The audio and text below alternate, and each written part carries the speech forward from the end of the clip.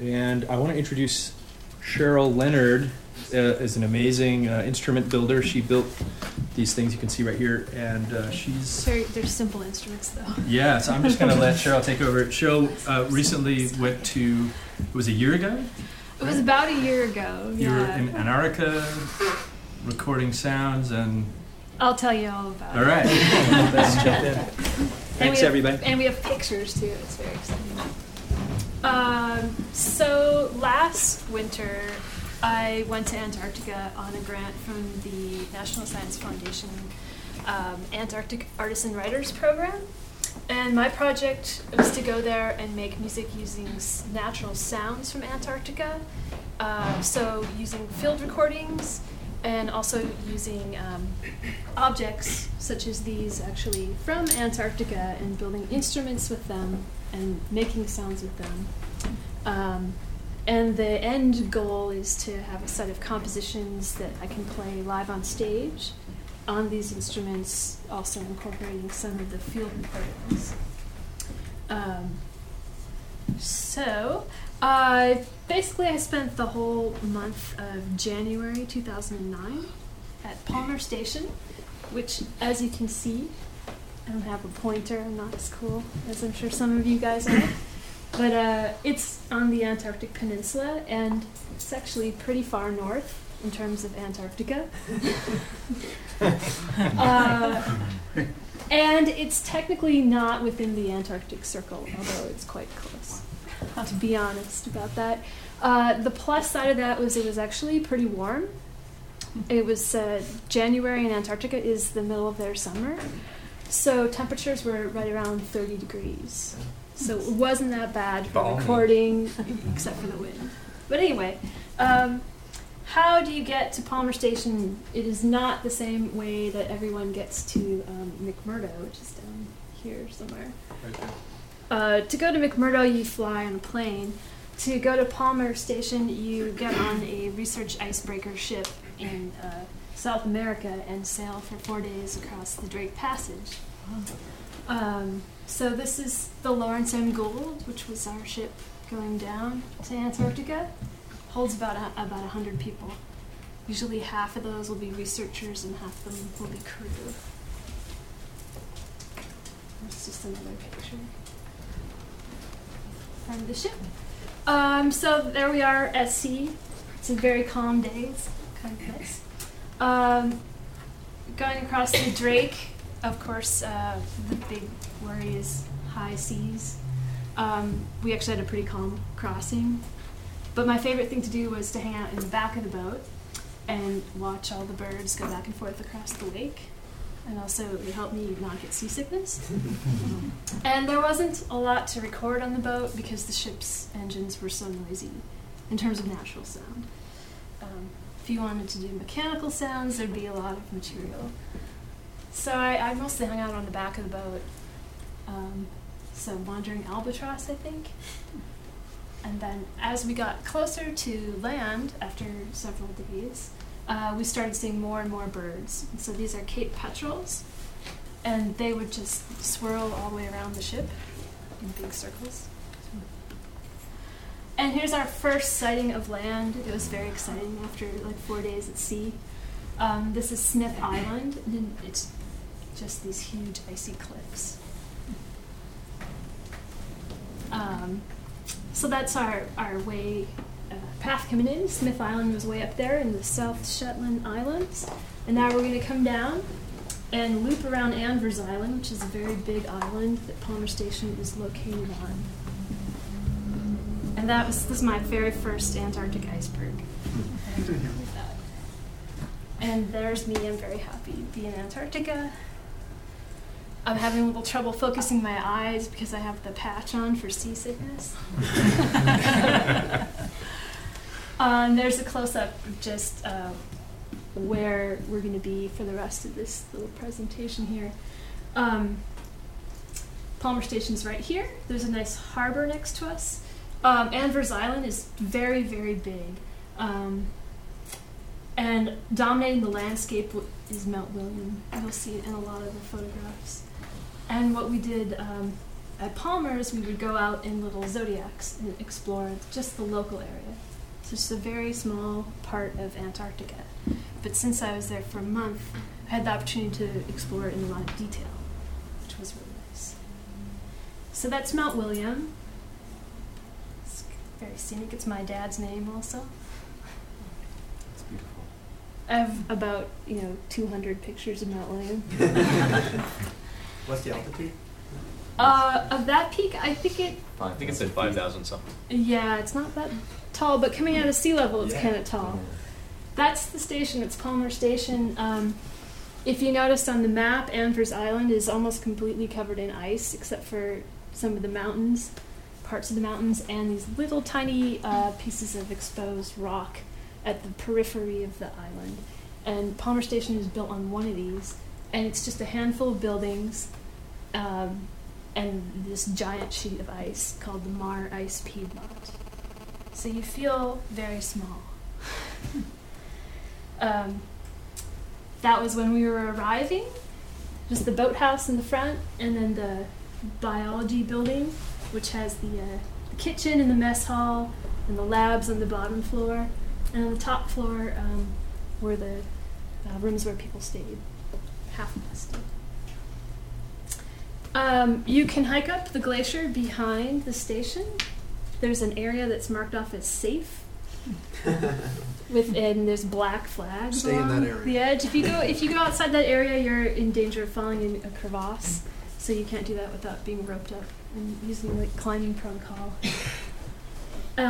All these little islands are islands that we could go and visit in the Zodiacs, and they're just little tiny rocky islands, but they were marvelously varied, even though they were all within a 2-mile radius of the station. They each had their own individual character. That's just looking into the harbor, where the Mar is calving almost constantly in the summertime into that harbor. Just giving you the introduction. We're going to get to some sounds soon. That's me and Una, who was the other artist who was there at the same time as me. And she's a visual artist, and that's the station manager hanging out on top of the glacier. And then we have, this is the backyard, Palmer Station backyard. It's just exposed rubble from where the glacier has been retreating over the last at least 100 years or so. And it's retreating rather quickly. So if you want to go on a hike in the backyard, you have to be pretty careful of your footing. There's no actual path. It's all just scrambling over glacial moraine. And that's what it looks like if you stay in the station. You get these military bunk beds. Una's made her bed, and I've just left everything in a jumble on the top because I was so excited to go do things every day. Looking out the window towards the station, and looking out the other direction, out of my bedroom window, on a rare clear day, the big peaks are on the mainland of the peninsula, which is actually not that far away. But when you're on the little Zodiac and you're only allowed to go 2 miles from the station, it seems really far. And there's another view at sunset on there. All right, so the Gould dropped us off and went off for a month to do research, sailing around the peninsula. When the Gould leaves the station, there's a tradition of jumping off the pier to say goodbye. And here's my friend jumping off into the... And the water is how warm exactly? The water is around freezing, and it can technically get below freezing because it's salty, below 32 degrees. So there's Paul doing a flip into the ocean. Oh my god.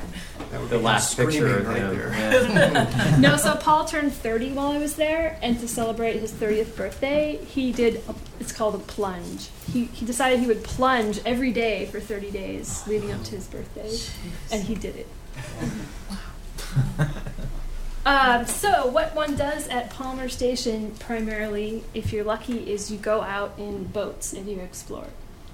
because there's not a lot you can get to on foot unless you have a climbing team assigned to you to travel overland. So the first thing that we did when we got there, Una and I, is we were trained in boating safety. Now I've been a little bit of kayaking before, and I've driven my dad's like fishing boat, but I've never really driven a Zodiac, and I've definitely never done it in ice in Antarctica. So our first day we got to go out for boating safety, and we have to put on a full immersion suit because what we were going to do is jump into the ocean and practice rescuing each other out, like pulling each other out of the water and dragging them back into the boat. And also we learned how to drive the boat, what to do if the engine dies, how to tie it up, how to navigate through ice, all of these things. This was our boat, number 66, the art boat. And we were so lucky that we were assigned our very own boat for our entire stay, Una and I. So it truly was the art boat, and we could use it within station limitations whenever we wanted, whenever it was safe to go out. And sometimes, this is the parking lot, sometimes it'd be difficult to get in and out because brash ice would come in. And we drove through ice every day. It's pretty interesting. You have to go very, very slow. But one of the nice things about having a boat was that I was able to do recordings from the boat with hydrophones and also open air mics. And I'll play some of those in a few minutes. There's me, I'm really excited about driving a boat. Okay, so here's the area we were allowed to explore. This is a 2-mile radius from the station in the center. And there's a lot of limitations on what islands you can land on and what islands you can't during specific seasons, because in the summer all of the wildlife is frantically trying to reproduce in the month and a half of warmth. So you're not allowed to land on, when I was there, any of these yellow areas unless you have a special permit. And then it kind of looks like there's not that many places to go, but really, really there were.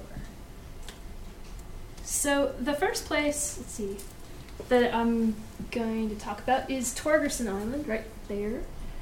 And Torgerson Island is split in half. You'll notice half of it you're not allowed to go on and half of it you are allowed to go on. The island has a lot of Adelie penguin colonies on it, and there's actually research going on to see the effects of human visitation there. So they want people to visit one side and not the other, so they can see if there's a difference. So here's Torgerson Island, and maybe we'll play some penguin sounds here. I can figure out how this goes.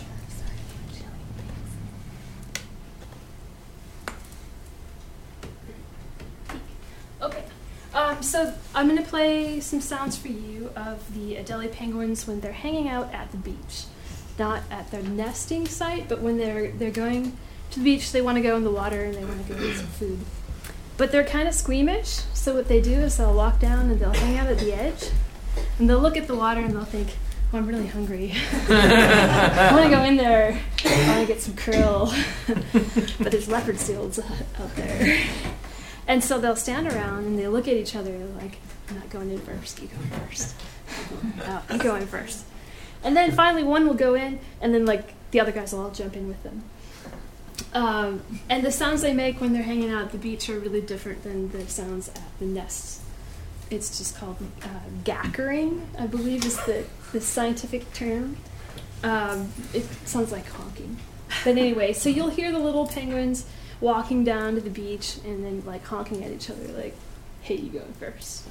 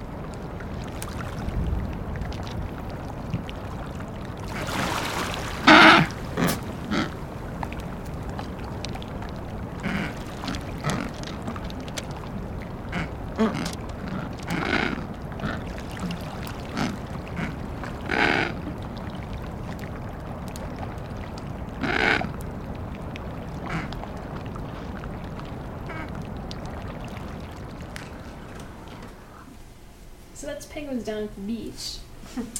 But mostly what you would hear of the penguins was the sounds they'd make when they were at their nests, when they're calling to their mate. So let's hear that.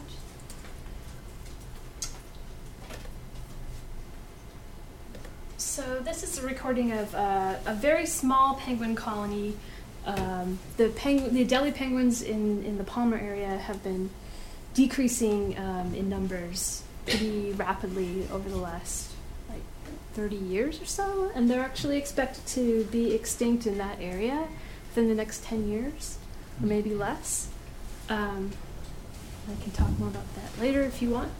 But anyway, so there used to be a lot more penguins on this island, and every year the researchers are finding that the colonies are getting smaller and smaller, and when they get smaller, it's easier for them to get eaten by skuas.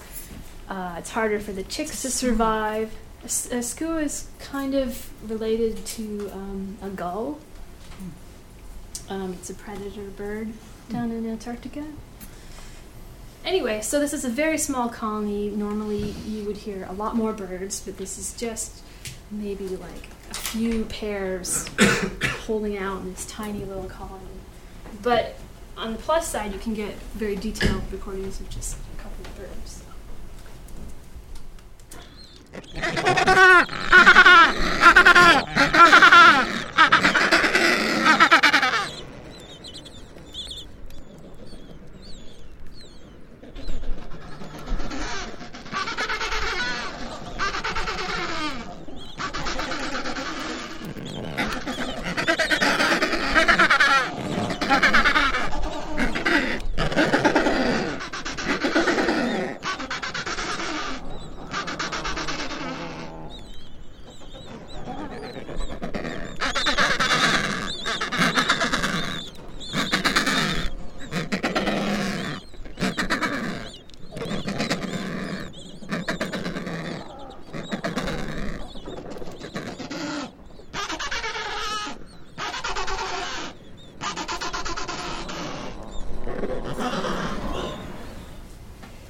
So in a bigger colony, imagine hearing thousands of those all going at once. It's really, really chaotic. So back to a few more pictures here.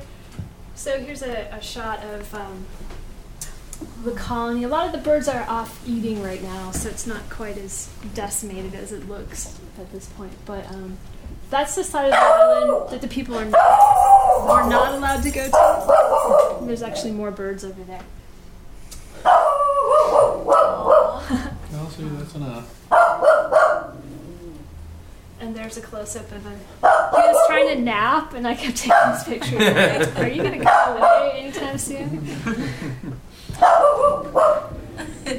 There are two other kinds of penguins that are often seen in this area. One is the Gentoo penguin, which has a characteristic orange beak. And the other is the chinstrap penguin.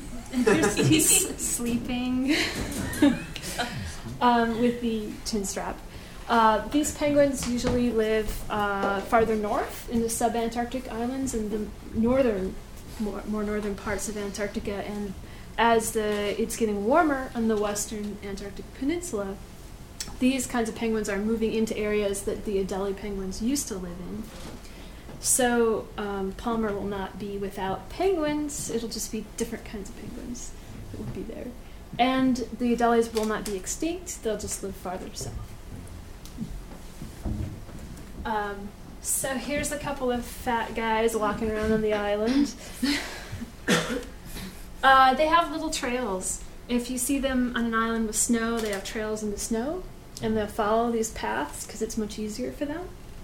And on the land, on this island where the penguins have lived for hundreds of years, the paths, you can see where the paths are in the rocks. It's kind of, those rocks are more worn down. You can sort of see across the center. It's a little bit pathy.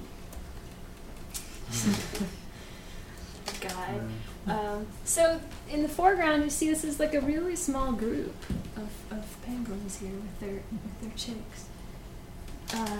I forget what the crucial size is of families, but I think this is too small. So this colony it won't be there eventually. And birds come back to the colony that they were born at. So they'll keep trying to come back here until there's nobody left. Usually. I think once in a while they move, but in general they come back. Sorry, maybe you mentioned this. Are the exact forces that they're put under pressure, is it really clear, or? It seems to be pretty clear at this point. Basically, that temperatures have been warming in this part of Antarctica, not all of Antarctica, but this region. And what happens when we have warmer weather is that two things happen. Warmer air can carry more moisture, so there's more snowfall in the summer season. And that makes it really difficult for the birds to nest because these penguins need to nest with rocks. So they need to find an exposed area of rock, and they use these little stones, which we have some of.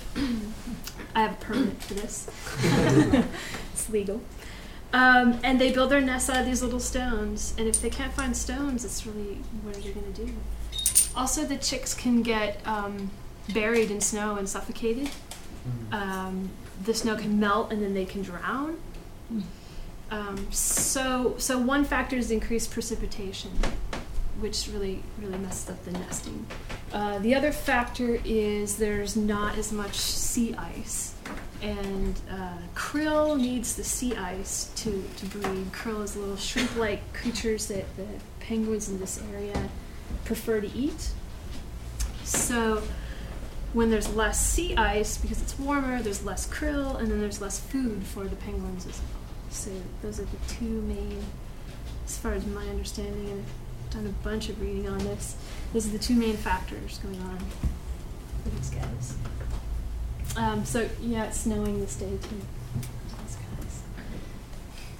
Just a few more penguin photos, because they're so fun. There's my little microphone. Dead cat set up close to the penguins. And I have to tell you, you can get much closer than that. You are technically not supposed to go closer to the wild, or close enough to the wildlife that it notices you. But if you move in slowly and stay low to the ground and don't act aggressive, you can get pretty close, and it doesn't really seem to disrupt them. Also, these penguins are kind of used to visitors, because they get people coming there a lot. This is an adolescent chick. He's pretty close to fledging, which means he's almost ready to leave home and go out on his own. And he's shedding his downy chick coat, and he's got this punk rock hairdo. And so after that, it's hilarious. He went to that. He was like, "Who, me? I didn't do anything." Now, in the same nest, here's a little runty guy that's not going to make it. Maybe it was the second chick, or maybe its parents died, but he's way smaller than this guy. He's also shedding his fur, but he's just not got enough mass to survive. So what's probably going to happen to him is he's probably going to get eaten by a skua. And he's going to become like these bones, these penguin bones that you find all over this island. I also want to mention that people think of Antarctica as really barren, and parts of it are, but the peninsula in the summer are actually some really vivid colors there. There are two flowering plants that grow in the Antarctic Peninsula. One of them is the grass, and another one is a pearlwort. But I was just shocked to see, you'd see vivid green, and then you'd see this bright orange lichen and yellow lichen. It wasn't a dead wasteland at all. But back to the skuas. So here's a skua. There's two kinds of skuas that live in this area. There's a brown skua and a south polar skua. And I get confused which one is which. One of them is more successful in staking out the territories right around the penguins. I think that was actually the South Polar skuas. And the other ones live on other islands and eat other stuff because they can't get the prime territory. So this is an angry skua. He's got a band, or she. They're also being studied down there. So one of the places that we liked to go, one of the islands we liked to visit a lot, was called Old Palmer Island. It's also known as Amsler Island now. And there were all these skuas living there that didn't have territory near the penguins. And they were all nesting on this island. And to get to anywhere interesting on the island, you had to pass through their territory. And what would happen is they'd be squawking at you, and then they'd dive bomb at your head. And there were all these stories of people whose hats had been stolen, or people who had almost been knocked out by them. So almost every other day we would go to this island because it had really great stuff to record and draw and photograph, and we'd always have to go through this dive bombing ritual with these birds. So I just wanted to play you the sound of that.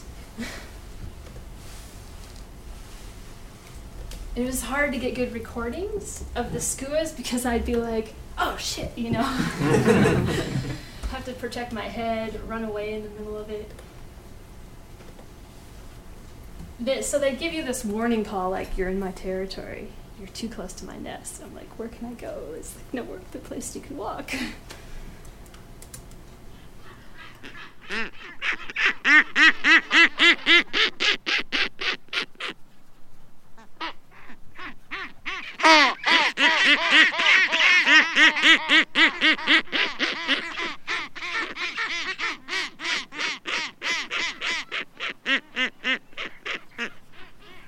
Kind of make me think of the Joker.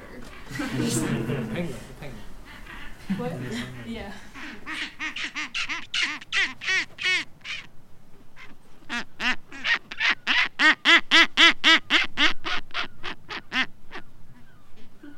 So what happens next in this recording is that a gull flies by, and the skuas are trying to keep the gull off.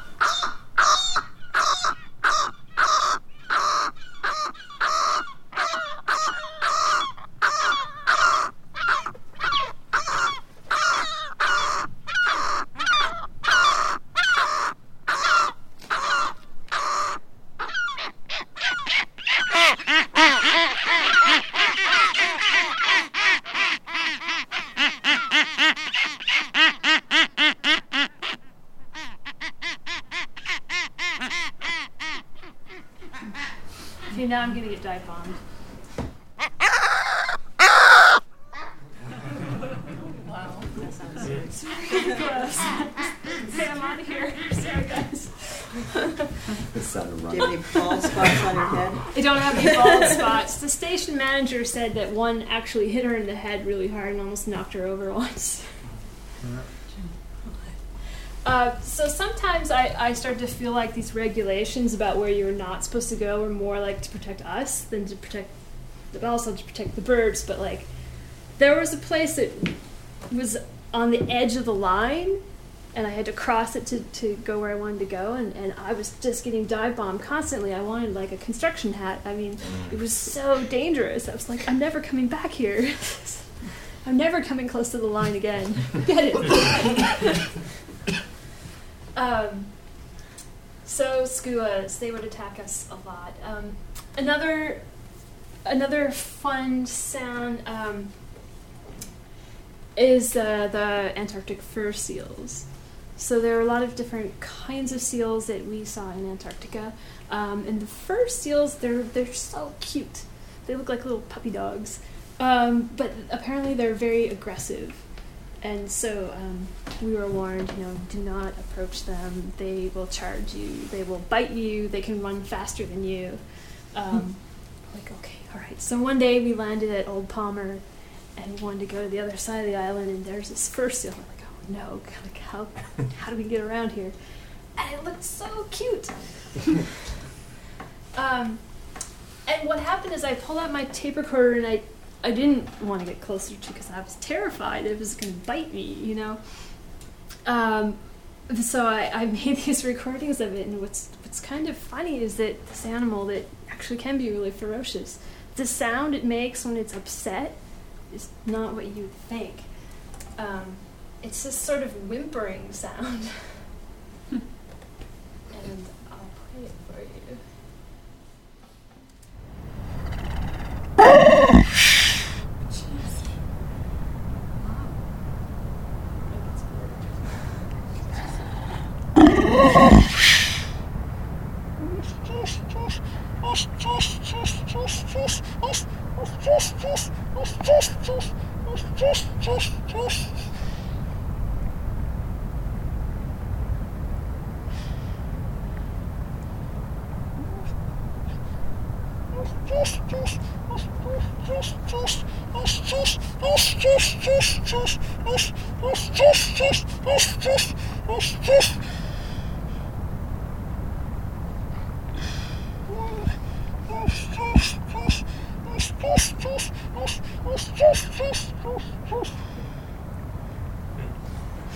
He's like, I'm really upset that you're too close to me and you're on my island. Did you know it was going to The sound like first that? sound that it was doing.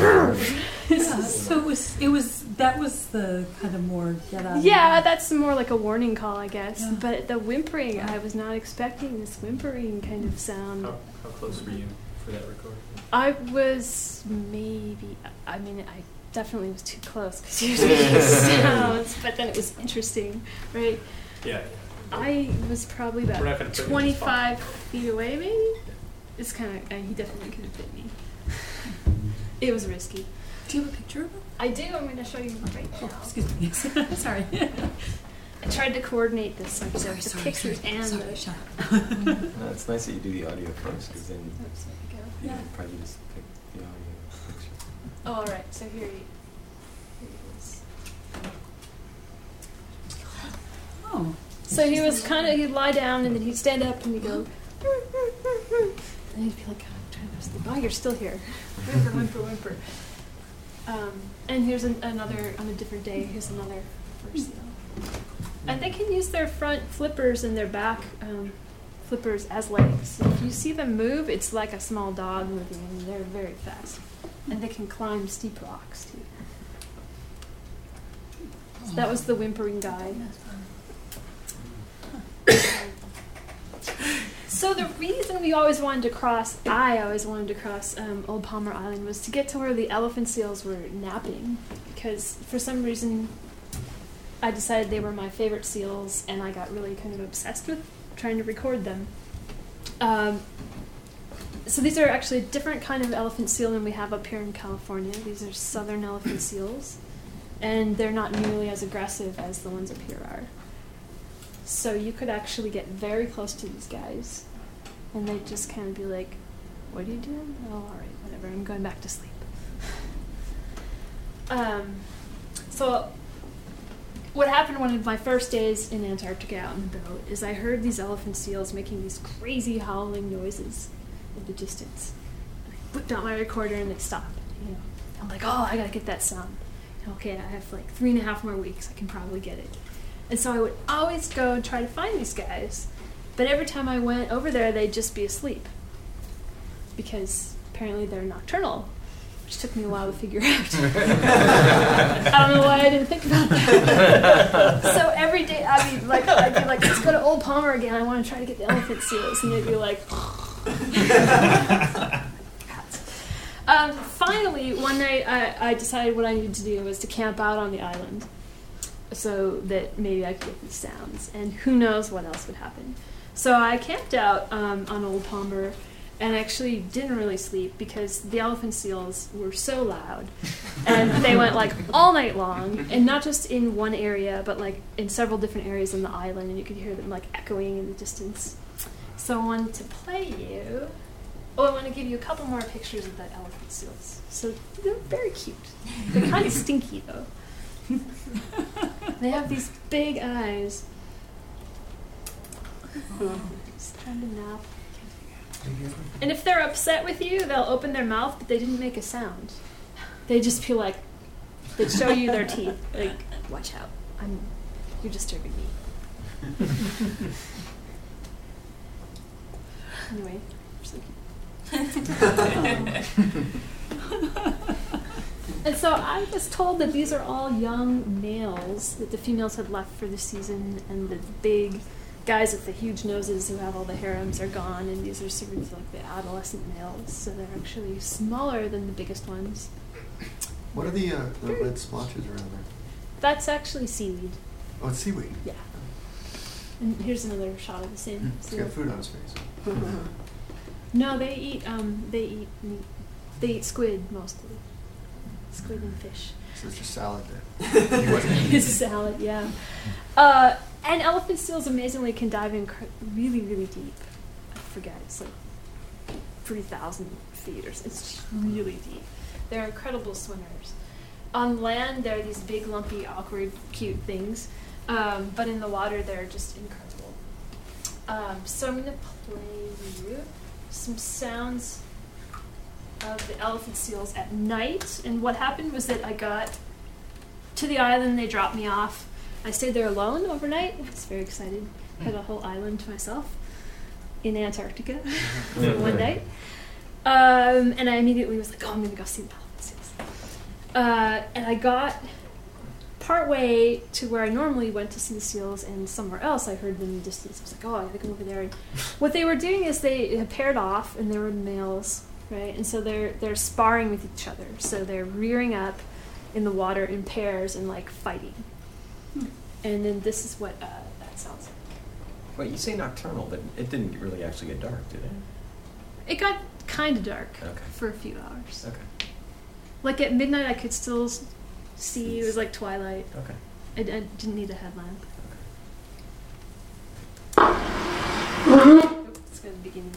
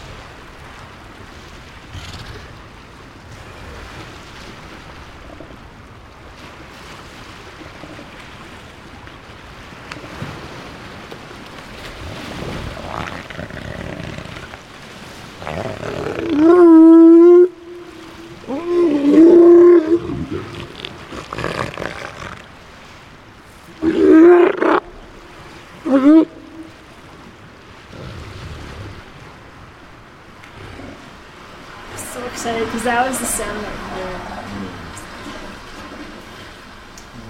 Anyway, I have like hours of this because I just couldn't stop recording. It was getting dark. I was getting hypothermic. I was like, you have to go to the tent, climb in the sleeping bag. I was like, this sounds so cool.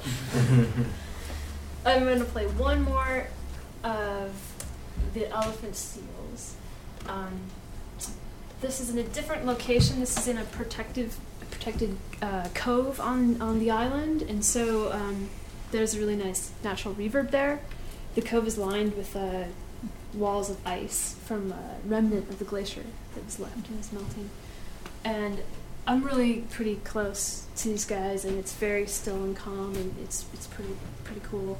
You can hear them as they go underwater, kind of making sounds, and once in a while, I'm not sure if it's on this track or not, the sounds would be reflected underwater, and they would hit the ice, which was right next to me, and I'd hear these gurgling sounds coming up by my side by the ice, and I thought it was the glacier, but eventually I realized it was the elephant seal sound coming. I think it was coming underwater and being reflected up because it wasn't the glacier. It was really pretty interesting.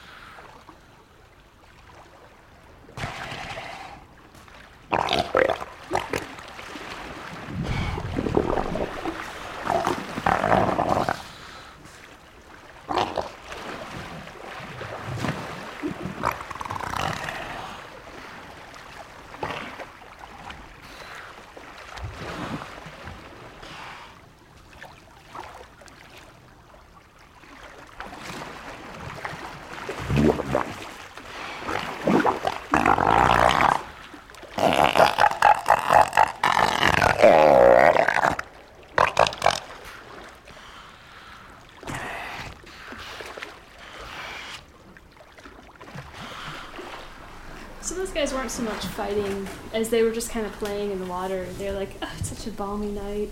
It's really still.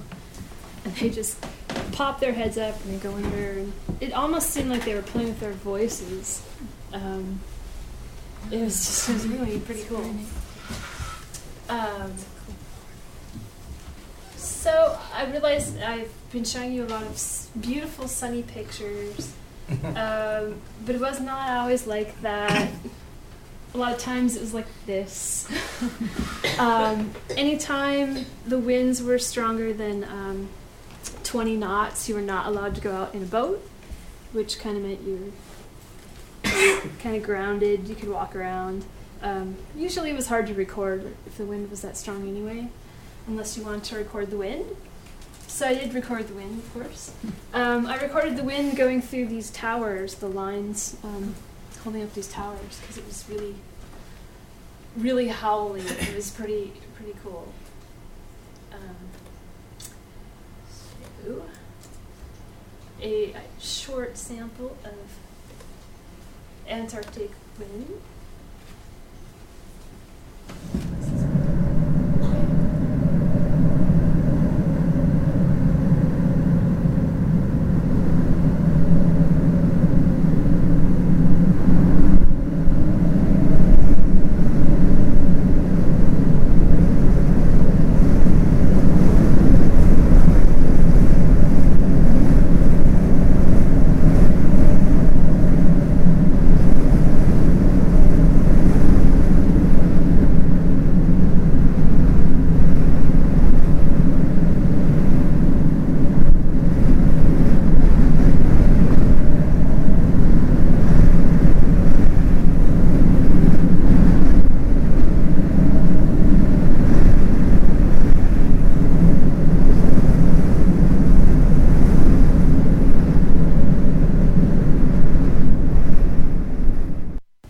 Actually, it was much louder than that in real life.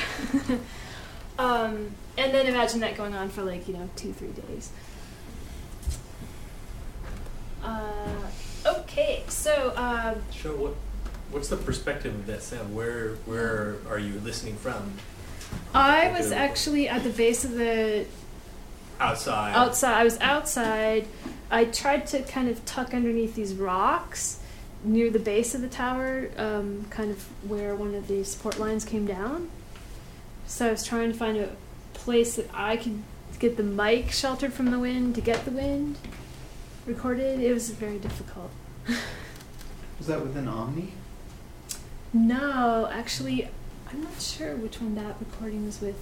I did record the wind with my Sennheisers, and then it was almost easier to get it with the little handheld recorder because it was easier to shelter that under my coat or something. What did you record the last? The seals? Yeah. That was with a Sennheiser MKH40 and a 30. And the sound devices.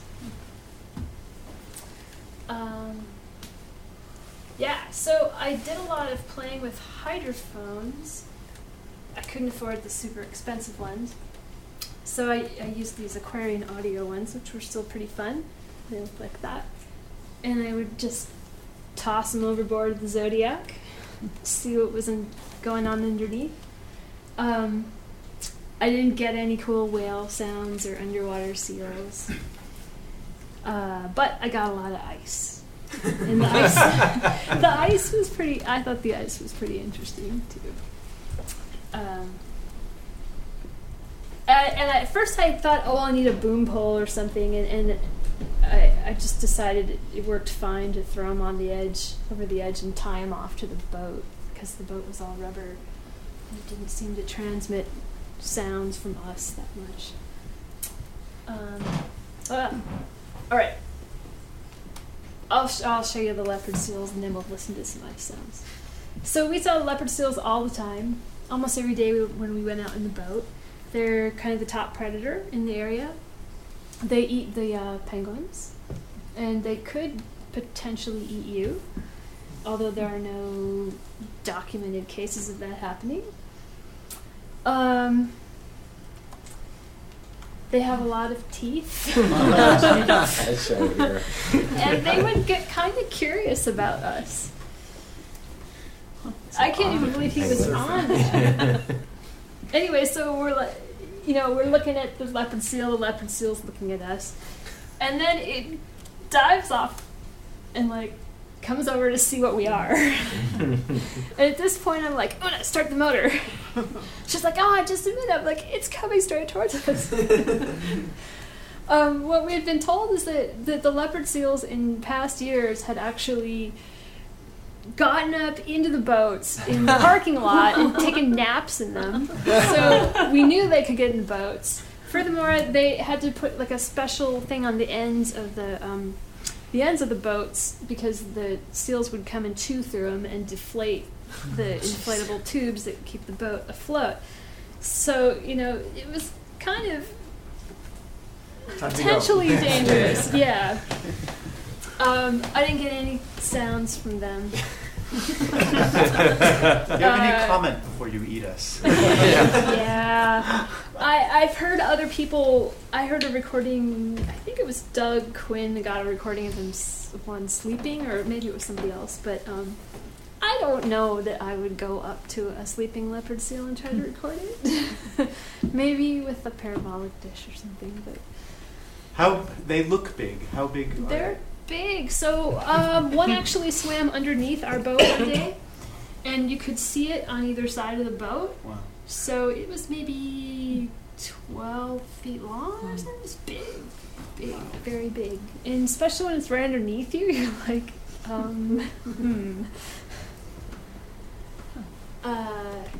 So I wanted to play you a couple underwater ice sounds. Oops. But I need to be in the correct program.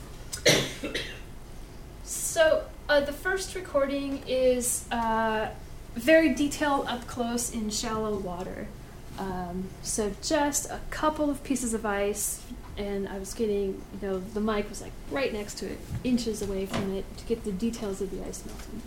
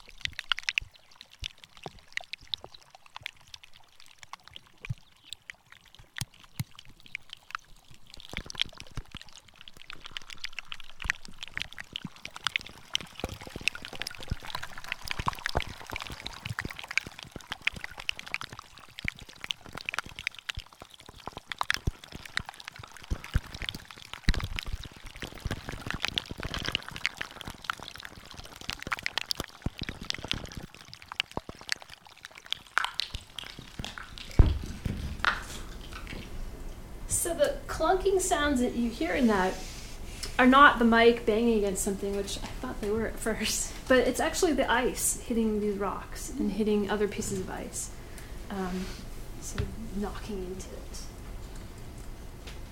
And then the other underwater ice sound is in the middle of a field of a lot of floating brash ice, and this is at a depth of about 50 feet. So you get a really different perspective. You can hear a lot farther away, and there's just a lot more going on. It's just different.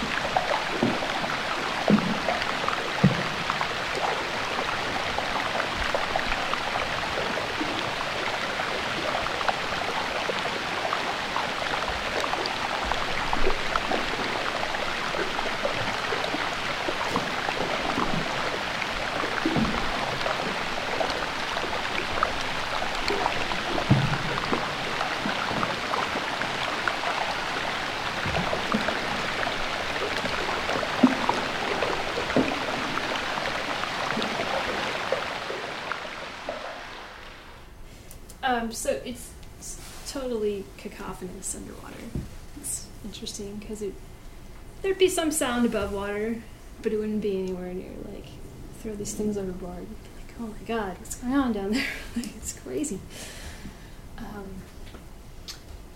Let's see. So I just have a couple more sounds to play for you. I want to play for you the giant petrel, which is one of the other birds that researchers are studying in the area. So they go around and they weigh the chicks every other day or something to see how fast they're growing. And they also mark down which parent is manning the nest. Both adults take turns. So there's a little guy there. There's another nest. And here's my friend Tana weighing one of the chicks.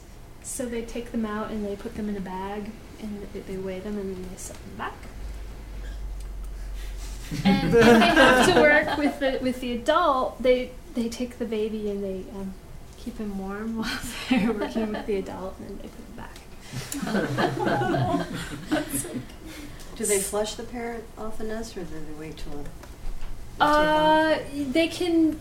They can just lift the parent out. Oh. They can go right up to them and lift them out. Sometimes they'll get kind of squawked at. And if you need to work with a chick, you can stick an egg underneath, like a fake egg, a dummy egg, and they'll fall for it. I saw that happen a few times. It's really interesting.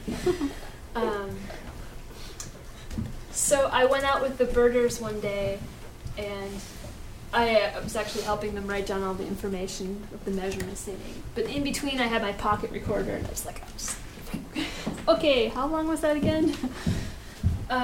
So it's a really short recording. So first you're going to hear the adult bird who's upset that we're taking the chick. And then there's it's actually from a different track, but a chick making sounds.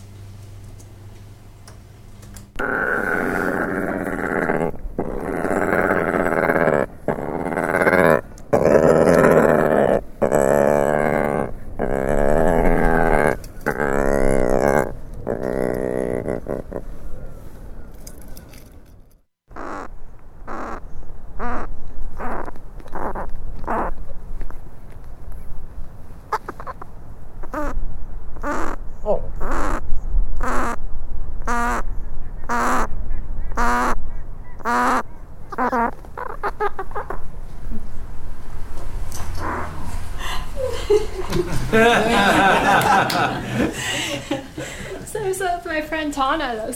She was like, "Oh, this one will be good. This one will make sounds for us," because she goes and handles the birds like every other day. And so we'd both start giggling.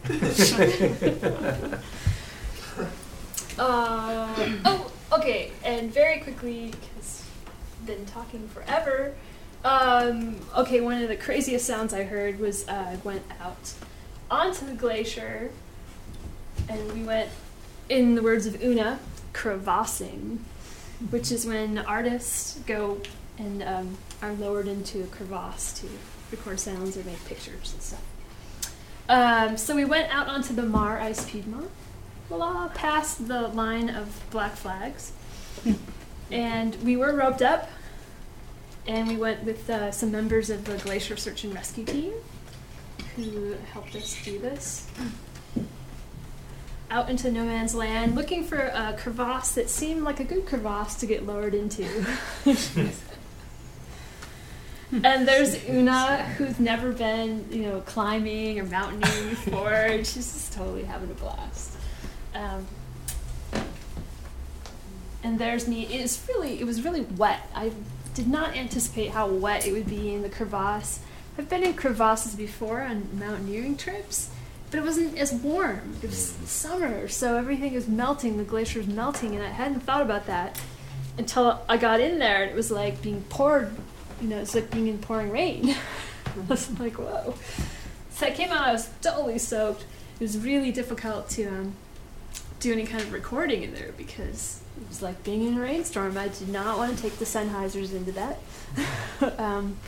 I tried some experiments with the hydrophones. I had some ideas about embedding them in the walls and playing the icicles. It totally failed because I didn't have a good enough plan as to how to do that, and I didn't have a lot of time.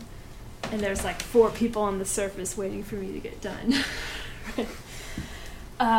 So what I ended up doing is just using the pocket recorder and just recording, I did record playing some icicles, tapping them because they made pretty cool sounds. And then I got all destructive and I started knocking them down, and then I told the people on top to knock stuff down, and it made the most incredible sounds. But first, this is Una inside the crevasse. She's going to make drawings down there on waterproof paper. And that's The one before picture. close-up of what it looks like inside there. That's really nice. Looking across at Una, we went down there at the same time once. It's really treacherous, but it's also really beautiful. It's such a beautiful landscape in there. You don't know how far it goes down, right? It's just- I could not see the bottom. It narrowed. That's looking up, so that was looking up at the surface. And that's looking down. There's some snow bridges, but you can't really see the bottom. There's a bottom somewhere, and you can hear in the recordings of stuff falling that stuff eventually did stop. But so I want to play you the sound of knocking icicles and snow into the crevasse. Which I suppose you could do in other places besides Antarctica, but we were there, so.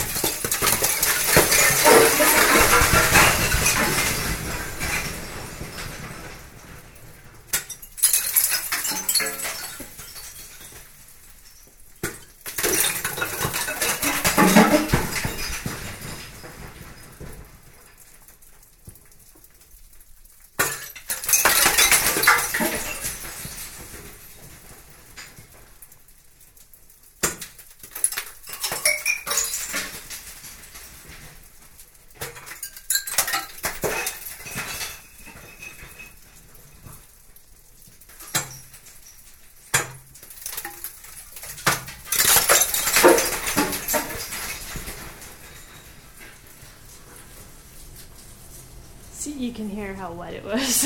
It's Wow. really wet. We decided it was okay to do that because they're a renewable resource.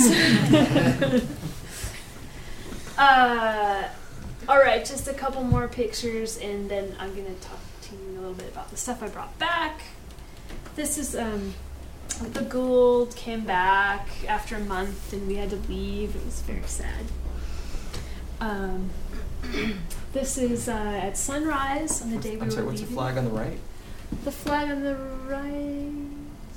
I don't know. Maybe. I have no idea. Sometimes when ships were coming to visit from other countries, they would put the flag of that country. But I can't identify that one. Were there a lot of visitors from other countries? There were a fair number of visitors. Palmer Station's kind of right on the tourist route for cruise ships and smaller like National Geographic tours. We also had a couple of small like personal yachts that came through with like a 4-person crew. The people who had sailed across the Drake on a not a very big ship. So yeah, tourism, it has a lot of bad points. But if you're on the station, the good point with the good aspect of tourists is that they would bring in fresh food for us.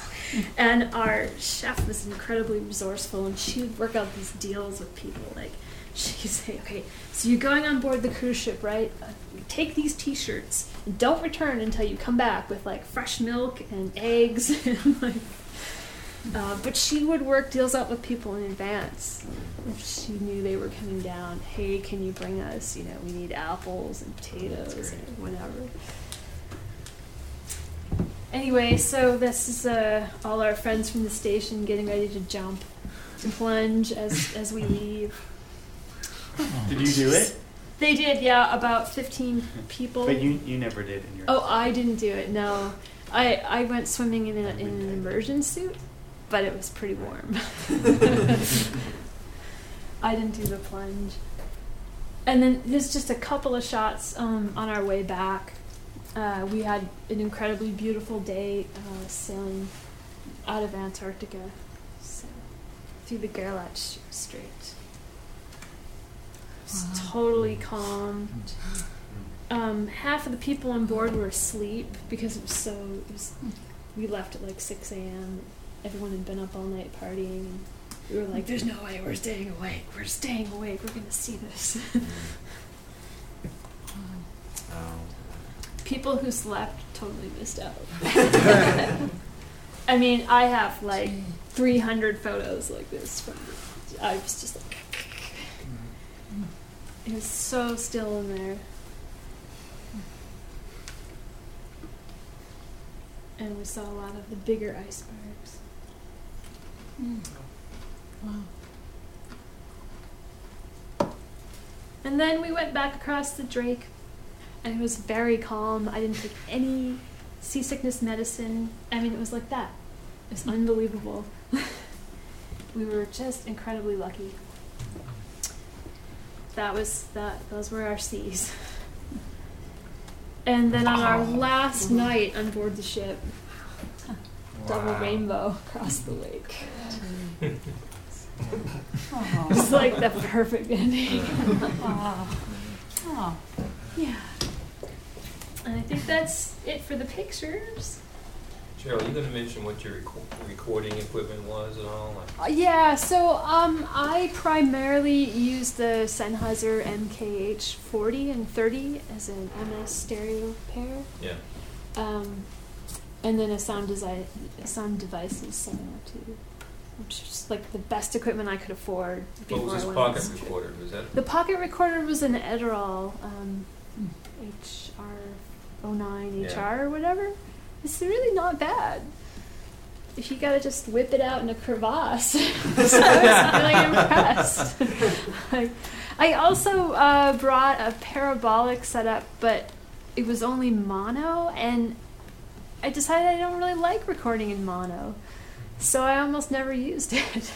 So the MS, you did all of the matrixing, like when you got back or whatever? Well, the field recorder lets you monitor, Oh, and that's it cool. decodes it for monitoring. Oh, how handy. Yeah. So if I did it again, I think I would like a stereo parabolic setup as well, and maybe some more fancy hydrophones. But I didn't have the budget for that. So Next time you're in Antarctica. next time I go to Antarctica, I'll try to rob a bank or something. What was that photo gear you were using? What was what? The photo. I have a Canon something or other. It's like the top of the line point and shoot. So I learned some of the manual settings, but it's not a digital SLR. But it was pretty good, huh? Yeah. So quickly, because it's getting late, let's show you. Is this guys okay? Yeah. Couple Sure. more minutes Beautiful. stuff. I brought some stuff back from Antarctica to build instruments with. Legally, I had to get 2 sets of permits. One to export it from Antarctica and one to import it into the U.S. I'm sorry, who gives us permits? Some guy. The NSF Okay. to take stuff from Antarctica and to import. Who was it? It was like USDA. it's the USDA, yeah. Okay, It's thank the you. USDA, you know. So what I brought back is I brought back penguin bones, I brought rocks, and I brought limpet shells because I was very excited about the limpet shells because they sound really great. Nobody else at the station cared about limpet shells. And the first time I found a couple, I was like, I heard like, oh, there's potential here.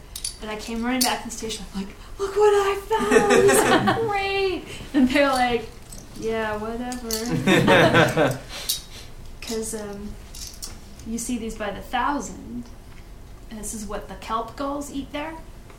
They pick the limpets off, they eat them whole, and then they poop out the shells. And you find the shells all stacked up in little like stacks like this, especially around their nests. But when I first found them in the backyard, I just found like 3, and I was like, oh, wow, they're so valuable. So I like the shells because they each have a different pitch, and they also kind of sound like the ice.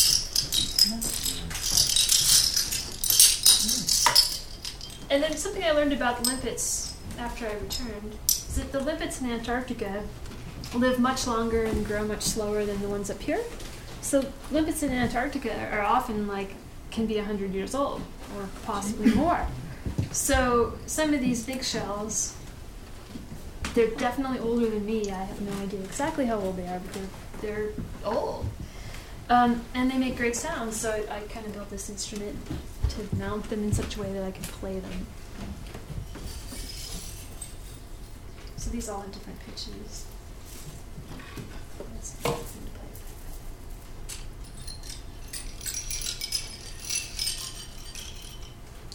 with. And what I discovered is that you can bow the limpets. Excuse me, sure.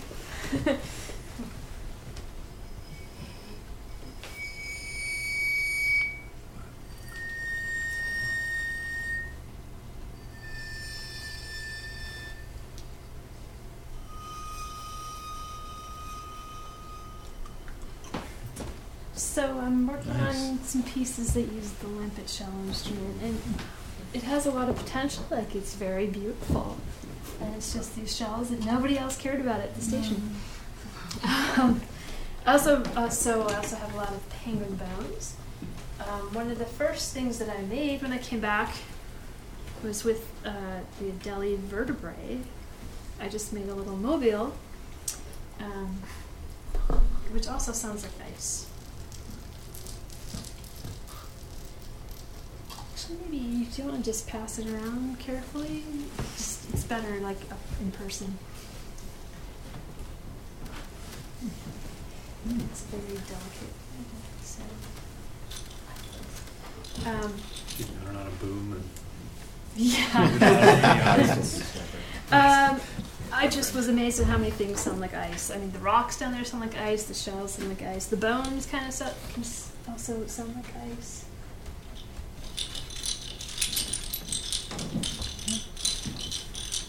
But I'm going to build something with these. I just don't know what yet. And I have a lot more at home. And I also have some penguin nesting stones from Torgerson Island. And you can see that they have this worn patina. It's not patina, it's not the right word, but they're worn and polished from being used for hundreds of years by the penguins for nesting. And they'll fight over the stones, they'll steal them from each other. I took these from an area that used to have a little colony on it, and there's nothing left. So they're from a dead colony. They still smell. Anyway, they're really resonant. So when you hear the penguins walking around on the island, you'd hear this like ting ting ting ting ting ting ting. Did you have that recording? It's not the greatest recording. I tried.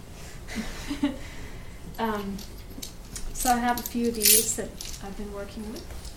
They have a very sharp, bright sound. Yeah.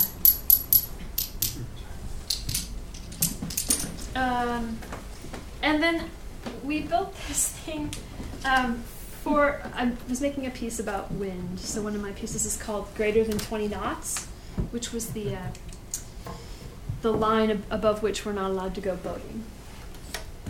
So I was trying to figure out a wind instrument. And we just took these bones and put a hydrophone on them because it has really great bass. And then you can bow them and turn it up. Hydrophone on them.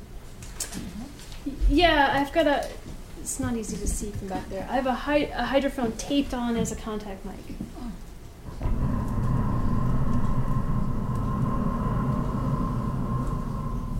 Makes very good windy sounds. Sounds breathy. Yeah. Breathy's good. And then we discovered, my performers and I, that if you put a string on here, it's pretty cool too.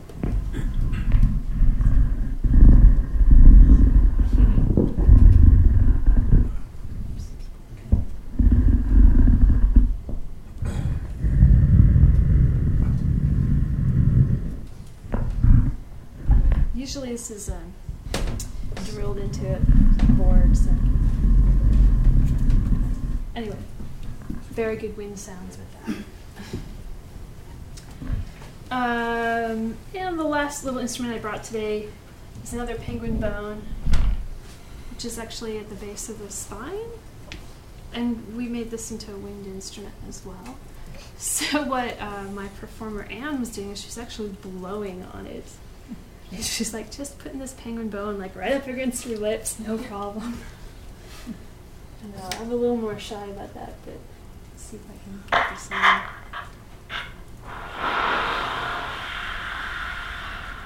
She had this great whistling sound from blowing through the middle of the spinal column. No, I can't do it. She has to do it. Anyway, you can also play that with a string, which is kind of nice. Or you can bow it in different places. Again, just getting a lot of airy, breathy, windy sounds.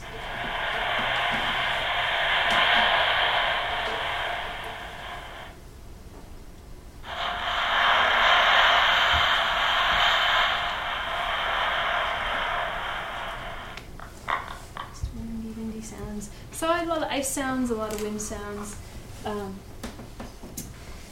So I have a couple pieces that use those. And I have one piece that's actually been recorded officially that, if you guys don't mind, 6 minutes. It's a 6-minute piece. It's very relaxing. All right. I'm going to play it for you. It's called Lullaby for E-Seals, which is elephant seals. And it has, it's basically, it's a very simple piece. It's this recording of the elephant seals sleeping, which is how I usually encountered them.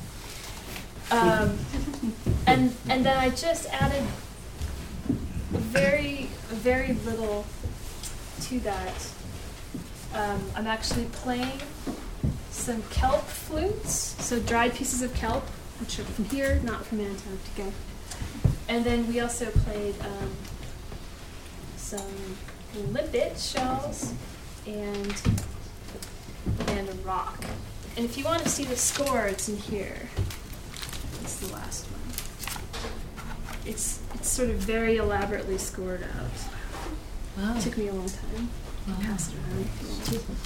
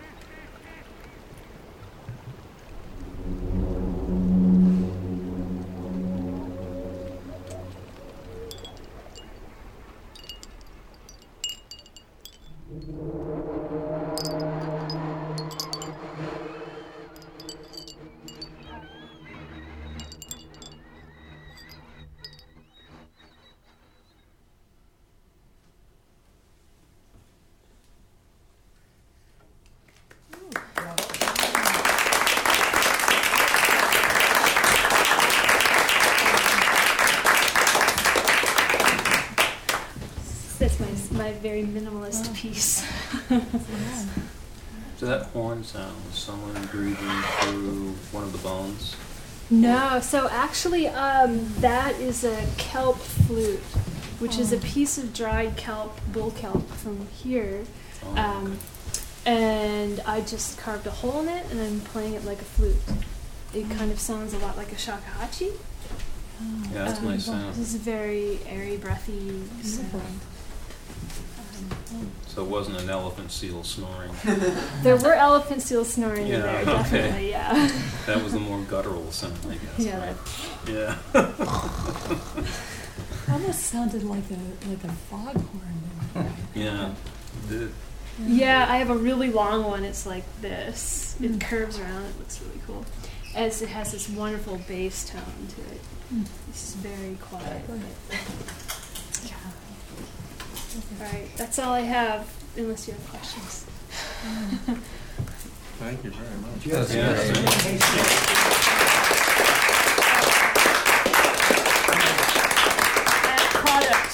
Product. Some of the sounds you heard today are on here, and other ones that I didn't play because I tried to play stuff that wasn't available on the CD as well. Yeah. So these are all just field recordings, no compositions. Those will be coming out probably at the end of 2010 because I'm still writing them, and they're not done yet. Cheryl, what are the, on that limpet instrument, Yeah. what are the bones that are These are wood, driftwood. This is the driftwood. from, everything's from Antarctica, right? No, the driftwood's from here. There's not a lot of driftwood in Antarctica. Okay. Yeah. I was wondering about where you got the driftwood in there. No, I got it from here. I thought about what I could use to mount these, and I didn't have any Antarctic materials I could use to mount them except the penguin bones, and that was kind of a waste, so I needed some kind of armature, and this seemed like it would... It's also from the ocean. It may have drifted past Antarctica. You never know. It's the best I could come up with. You know, the other ideas were like use metal. Well, that's even more foreign. You know. So are they glued on the prongs of the driftwood, the limpets? Are they glued? No, you can take them out. That's Okay, why there's there's sort of a force fit, right? yeah, Friction fit. there's screws here that clamp it on. I didn't want to drill a hole through the limpets because when am I going to go back to Antarctica and get more, you know? So I didn't want to damage them. I was like, how could I build the instrument and not damage them? It's a great looking piece. Yeah, it's aesthetically very cool. Yeah. Just to look at. Yeah, I try to make that happen. Thanks everyone for coming. Thank you. Thanks, Cheryl. Thanks.